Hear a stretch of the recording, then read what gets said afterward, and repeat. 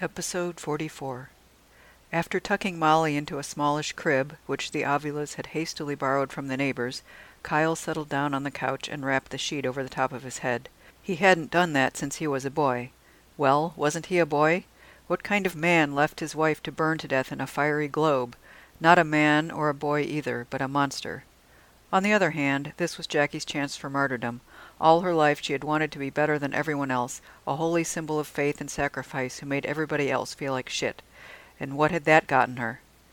Okay, so maybe Kyle did want a little revenge. Nothing extreme, just some sort of painless but memorable comeuppance.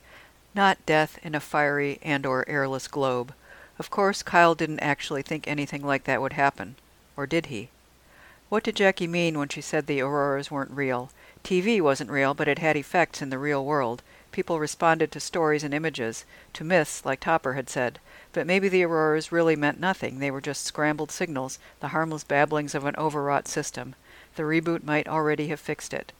Untangling himself from the sheet, he got up and turned on the TV. With the sound off, he flipped through the channels. There was no breaking news about Christmastown. No fires, no meltdowns, no arrests of top officials. Jackie, evidently, was keeping it together. Kyle turned to the Weird Frontier channel, but Topper was gone. His show was gone. The screen showed nothing but a log burning in a fireplace. The next morning, to take his mind off Christmastown, Kyle offered to take Enrique and his father, older sister, and grandmother to the aquarium in Los Angeles.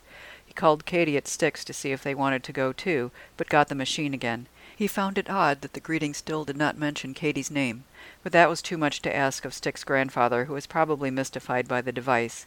Kyle left the Avila's number with a true enough explanation that he and Molly were visiting Enrique while the dome was undergoing repairs. In the carport of the apartment complex, the family gathered around the van.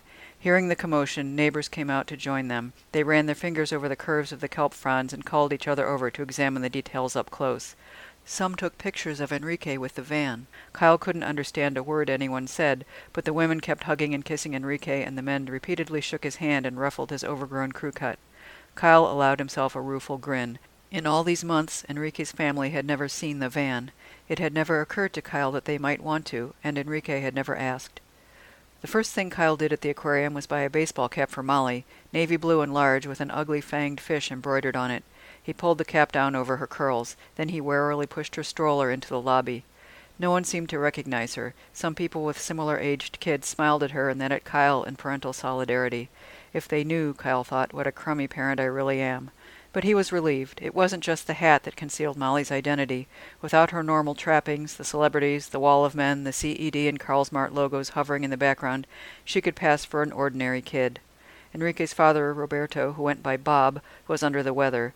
Kyle lent him his cane to lean on as they peered into the aquarium's giant central tank.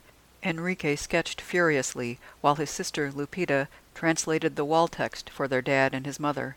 Leopard shark, starfish, rockfish, sheep's head. That last one made the old lady laugh out loud. Kyle lifted Molly up to the glass. She cocked her head and pushed her cap back from her face and smiled. She was examining her own reflection, not the fish. Naturally. She had spent her whole life being looked at. She didn't know how to be a spectator. "Honey, look through the glass, not at it," Kyle told her. Molly leaned in. "Those are fish," Kyle told her. "That one's a shark." "Tiburon," Lupita said to her. At the seahorse exhibit, they watched two creatures that looked like exotic plants, complete with multicolored fan-like leaves, engaged in what could only be called a ballet. "That's what I was talking about, Mr. M," said Enrique, tugging his sleeve. "They mate for life." Kyle sighed. Animals, even bizarre-looking ones, were better than people. He bounced Molly in his arms. Did he want to leave Jackie for good? Did he want to get divorced and make a go of it somewhere else? In Morton? L.A.? Vegas? Did he want to fight her for custody of the girls so that Molly would once again become a football that people, this time her own parents, practically killed each other to get hold of? And what would he do for a living? Impressions? He wanted a drink. He wondered if the aquarium's restaurant served alcohol. He had been off the stuff again for 2 weeks. 2 weeks up against about 25 years of drinking history. Vegas history, Morton history, history.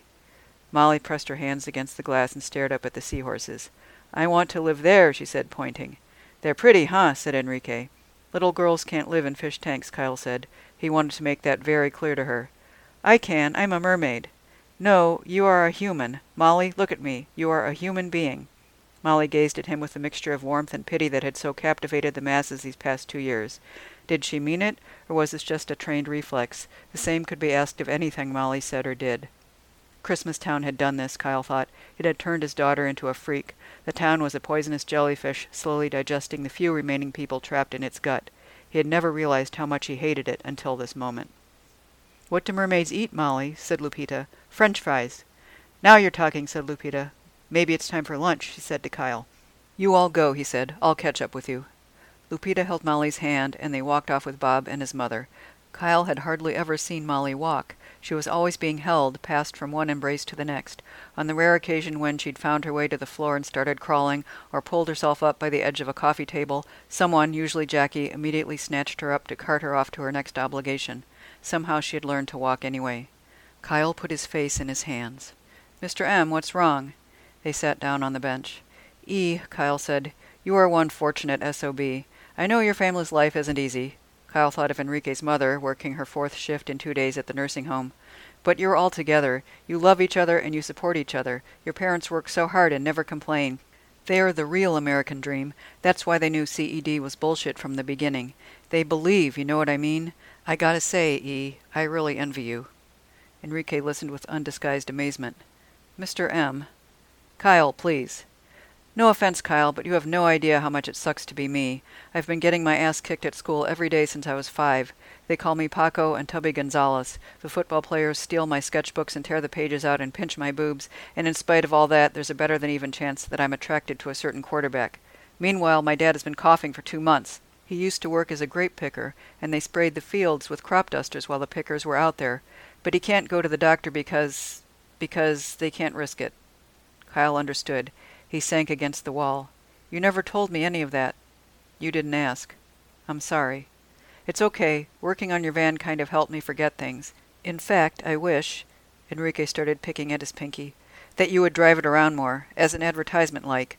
I could make some cards, and if anyone asks who did your van, you could tell them." "You got it," Kyle said. That was something he could do, wasn't it? He could drive.